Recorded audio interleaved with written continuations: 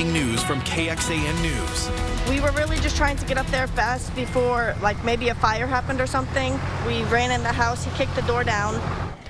Neighbors in a Georgetown community rushed to help after a small plane crashed into a house. Hi, everyone, and thank you for joining us. I'm Mike Rush. 3 people on board were hurt, but neighbors tell us they were able to walk away on their own. The plane smashed into the duplex on Northwood Drive at around noon today. KXAN's Sarah Alshay joins us live from the neighborhood where this is very much still an active scene. Sarah.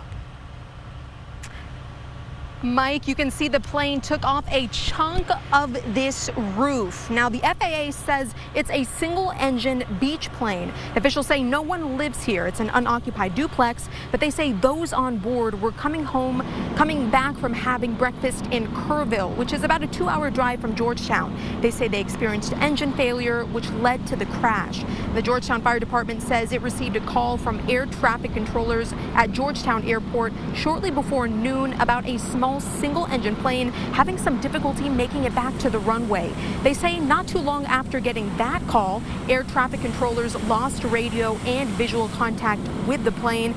This is the area Georgetown Fire was dispatched to. Fire officials say they don't know exactly what went wrong with the engine, but the FAA and National Transportation Safety Board say they will investigate. Officials say those 3 passengers were taken to the hospital, but surprisingly, officials say when they first arrived, the people in the plane were walking out of the front door. They say that's because witnesses nearby went into the home, opened up the attic, and helped lead them downstairs. Now, we spoke with the witnesses who helped out. They say 2 women and a man were on that plane.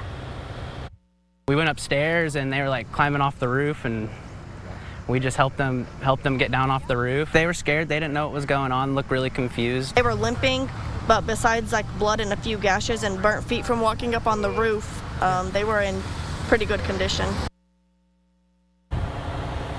Officials tell us most of the damage is on the roof, but that the rest of the home isn't in bad shape. They say their biggest concern is the plane fuel that dripped from the attic to the 2nd and 1st floor. They say they're waiting for it to all evaporate and wash off, but in the meantime, they cut off anything that might ignite a fire. We also reached out to the Georgetown Airport, but they had no comment at this time. Back to you in the studio. Sarah, thanks. Such a nice thing that nobody was seriously hurt. Going in depth now, there have been a few recent small plane crashes in Texas. Just last month, 1 person was killed after a small plane crashed in northwest Harris County. That was last night, rather. According to authorities, he was making circles near the West Houston airport as he was landing and crashed into a power line. The crash caused significant power outages in that area. Earlier this month, 1 person died in a small plane crash in Grayson County. That's near Sherman in North Texas. In February, 1 person survived a small plane crash on a Lakeway golf course after losing power and gliding onto a driving range near the Lakeway Air Park. And in June of last year, a small plane crashed into Lady Bird Lake after losing power. Nearby paddle boaters rescued that pilot. First warning weather with meteorologist Nick Bannon. Not as beneficial of a round of rain for many of us in the Austin metro today, but there were still some storms out there. Most of us just saw this, though, the puffy, scattered cumulus clouds like we're seeing in Liberty Hill now from our Whittlesey Landscape Supplies camera. Still on radar, we are watching a few very isolated showers, one in particular moving south of the city of Blanco through southern Blanco County, but it is really falling apart. Most of this activity developed just after noon south of Austin into portions of the Hill Country, Hayes County, Caldwell County as well. But now most of those storms have moved south of the KXAN viewing area, and rain chances are really at 10% or less for the rest of the afternoon and into the evening. Temperatures were hottest in the areas that were driest. We're at 104 now in Austin, but you can see the 90s south of Austin where they had some rain-cooled air, and plenty of triple digits into the Hill Country and upper 90s and low 100s in our eastern counties. So we'll carry a low 10% rain chance through about 7 or 8 o'clock tonight. 100 at 7. Then it's just partly cloudy skies at 9 and 11 as we fall into the 80s by 11 as rain chances drop back to 0. So rain chances are fading. Still one more day that we may squeeze out an isolated shower. We'll track that potential, slow heat improvements, and signs of a pattern change ahead in First Warning Weather. All right, Nick, we'll see you in a bit. Thank you. A boil water notice is now lifted for people in Manor. The notice for those living in the Cottonwood Creek Municipal Utility District was lifted this afternoon. It went into effect Friday after officials said a precautionary boil water notice was needed because of lower water pressures. The district is still under Stage 2 water restrictions. And according to the Texas Tribune, boil water notices have skyrocketed in the last few years. In 2019, there were nearly 800 reported across the state. That number shot up to over 1,600 in 2020. And in 2021, Texas reached a peak of nearly 4,000. Last year, just over 3,000 boil water notices were issued to Texas counties. Well, someone broke into the NAACP office in East Austin overnight. That's according to the president of the Austin chapter, Nelson Linder. Linder says someone threw a brick into the front window, caused some damage inside, and stole some property. He says nobody was in the office on East 11th Street at the time of the break-in. The new data analyzed by KXAN investigators shows parents in Travis County are paying more for child care than any other county across the state. The data from the U.S. Department of Labor estimates the majority of parents in Travis County last year were paying at least $11,000 annually for an infant in daycare. Tarrant, Collin, Denton, and Ellis counties in North Texas are just behind. Sending babies to home-based daycare was slightly less expensive across the board. Morgan Hubbard, who lives in East Austin, isn't surprised after trying to get her daughter in daycare. She worked in finance and says that she had to leave her job after being remote was no longer an option. We realized we were stuck in the middle where we either made too much to get assistance or we didn't make enough to just put her into even a part-time daycare center because the rates were so high.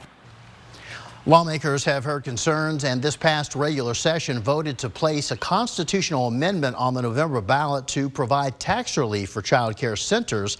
Child advocates say that would help daycares reinvest in their workforce and even open a classroom that they had to close due to staffing. For more on how costs compare for sending toddlers to daycare and details on financial assistance, head to KXAN.com and click on this story. Texas gets a huge monetary boost in the fight against opioids. Why one government office is calling out several companies in Texas for fueling the opioid epidemic. And a new chapter in a tumultuous year for Twitter. Why the social media company is saying goodbye to its longtime logo. A Cincinnati police officer is in the hospital with serious injuries after he was attacked by a man with a taser. Police got a call this morning that someone was exposing himself in a park. When the officer got there, they say the man attacked the officer. Other cops arrived to find the man on top of the officer on the ground. Witnesses say the man was holding a taser to the officer's neck. The suspect was arrested, and that officer is expected to be okay. Well, it is bye-bye birdie. Twitter is about to unveil its new logo. In a series of tweets today, Elon Musk wrote, "Soon we shall bid adieu to the Twitter brand and gradually all of the birds," end quote.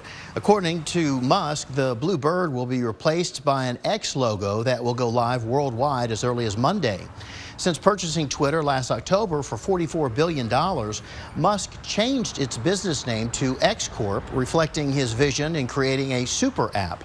Since Musk acquired Twitter, the company has laid off more than half of its workforce in an effort to cut costs. And just this past week, a lawsuit was filed claiming the firm owes at least $500 million in severance pay to former employees. A piece of Austin artwork will appear at Nevada's annual Burning Man Festival next month. A group of Austin artists designed 1,000 Hands, a nearly 100-pound, 60-foot art piece created by more than 500 volunteers. Artists behind the installation say the piece is a commentary on the ongoing climate crisis and its impacts on the environment. What you see is like a fiery, abstract landscape, which has a lot of symbolism with our current climate, political atmosphere, interpersonal lives, and then at night it transforms into a tranquil, peaceful scene, which symbolizes our hopes and dreams for a better future. Work on the piece is set to wrap up in the middle of August before it is sent to Nevada's Black Rock Desert for installation. We've got more details about the project, including how to volunteer or donate to it online at KXAN.com. While we were watching some showers and storms to the south of Austin, it was another hot day in the city. High of 106 was actually hotter than yesterday and one of the hottest days of the year, but nowhere near the record of 110. This did, of course, add to our number of triple digits. We're now up to 32 for the year, still in 6th place, though, compared to other years through today's date. What about month to date? Still running in 1st place, tied with last year for the hottest July through now. We'll show you more heat ahead, but a little bit of a change in the weather pattern by next weekend in First Warning Weather. The Texas Attorney General's office is urging Texas counties to take advantage of millions of dollars the state secured from Walmart. It comes from a settlement the company paid for negligence in selling addictive opioids, harming Texans across the state. Ryan Chandler explains what's at stake and the impact it could have. Suffering, addiction, and death. That's how the Texas Attorney General's office describes the impact of a dozen companies on Texas, calling out Walmart, CVS, Johnson & Johnson, and more. The state has sued pharmaceutical companies and pharmacies for negligently marketing opioids, which are highly addictive painkillers. This week, they announced another $168 million settlement with Walmart. That brings the state's total to almost $3 billion secured to help local governments cope with the national opioid pandemic. They're now urging cities and counties to sign on to the settlement in order to make sure they get the money owed to them. We spoke with the Potter County Judge Nancy Tanner up in Amarillo, who says she has also seen the dangers of opioid addiction in her own community. I'm sure our mental health facility that we have right here now is probably full of people that are opioid addicted. So it's a problem, and it's a big one, apparently, for the whole United States to have lawsuits everywhere. Cities and counties have until the end of the month to sign on for direct payments and grant money. In Austin, I'm Ryan Chandler. Back to you. All right, we're here with meteorologist Nick Bannon to talk a little bit about the weather. For the second time this weekend, we had a little taste of rain. It was just a little taste, and today it didn't even happen in Austin proper. I know, not in the same places as yesterday, but some spotty showers and storms mostly south of Austin and into southern sections of the hill country.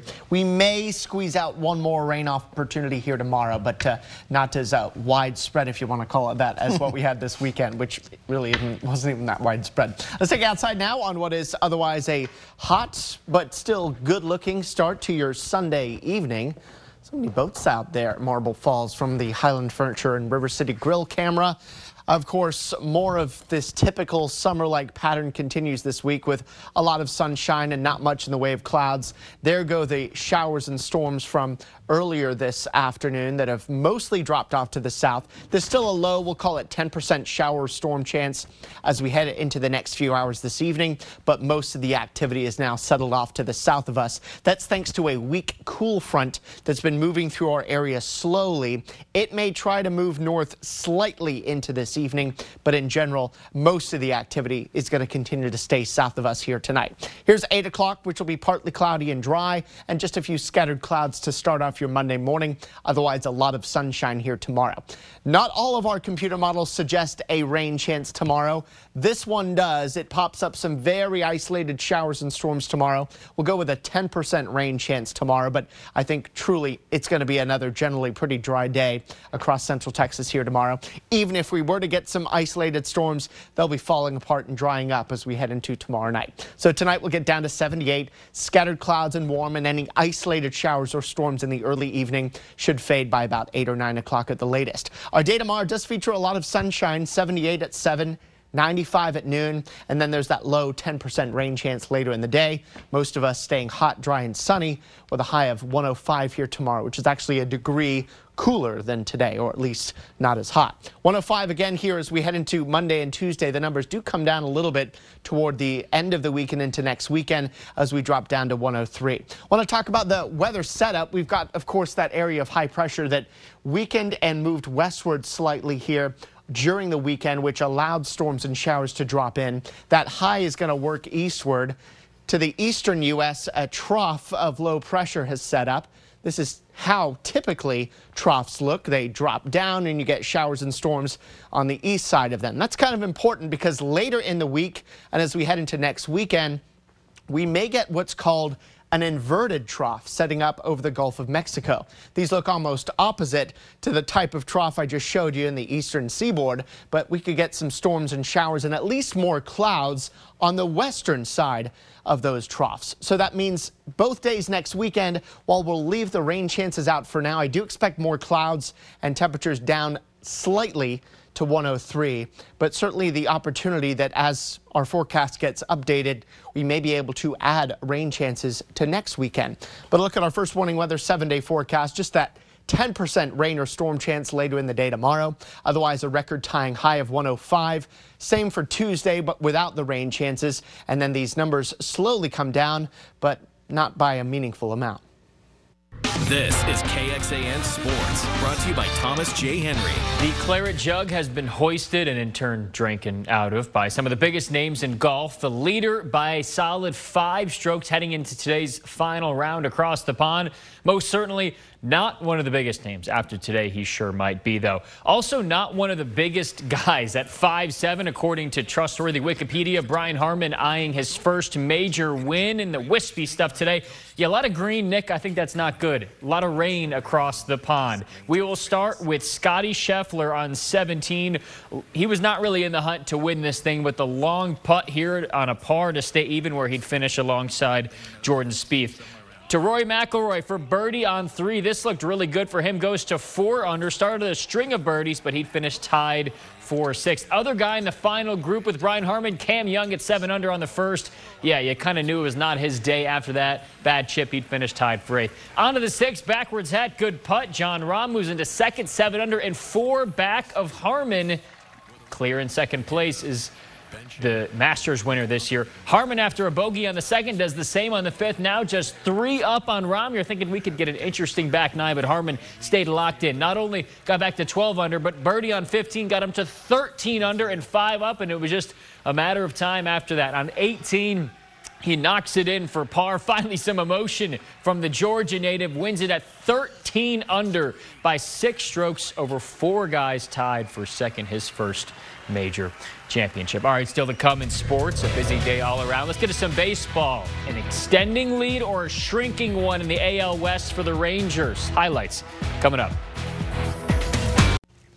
All right, in baseball, Houston Astros in action right now, even late in that one against Oakland. Entering the day, 3 back of the Rangers, who are trying to avoid a sweep against the vaunted Dodgers. Let's go to Globe Life. Rangers in the Baby Blues. Bases juice in the first for Max. Hitting this one 1,000,000 miles from home plate is how far that ball went. Muncy with a grand slam. Good start for the visitors, but the Rangers are very good this year, and they did not go quietly. Jonah Heim, RBI double. Nearly caught here in the bottom half of the first inning to cut the deficit in half. Would be 4-2 after that, after a pair of Rangers came home to touch the plate. Then in the bottom of the 2nd, after the Rangers already tied it up, Josh Young, another RBI single for the lead, and they just kept adding on to that. That made it 5-4. They'd go on to win 8-4 to avoid the sweep. Now let's get to some football. A day ago, Quinn Ewers, Jatavian Sanders hosted a camp over at Westlake. We talked with Sanders preseason, all Big 12 tight end, on the depth of weapons and the pass catcher room for Texas. There's him. There's Xavier Worthy also on that preseason list. There's this guy, Jonte Cook, a number of stars. Here's Sanders on all those weapons. It's only going to make me better, you know, because just knowing the depth that we got in that room, it's only going to make me want the ball more, you know. So I'm going to go out there and work even harder than them. So it's going to be competitive all around, and we just going to come out there and work for sure. And just about over a month away until we see them in action against Rice. He's ready to go, looks like, huh? Yeah, big guy. For sure. Thanks, Noah. Back in just a moment. Stay with us. Well, we have a nice, unfortunate stretch of long, dry days, but some wet weather's on its way. Yeah, we think so. Let's look at the 7-day first, which really doesn't have much in the way of rain. But look at the 8 to 14-day rainfall outlook from the Climate Prediction Center. This is certainly not a lock, but at least this is a change in the weather pattern.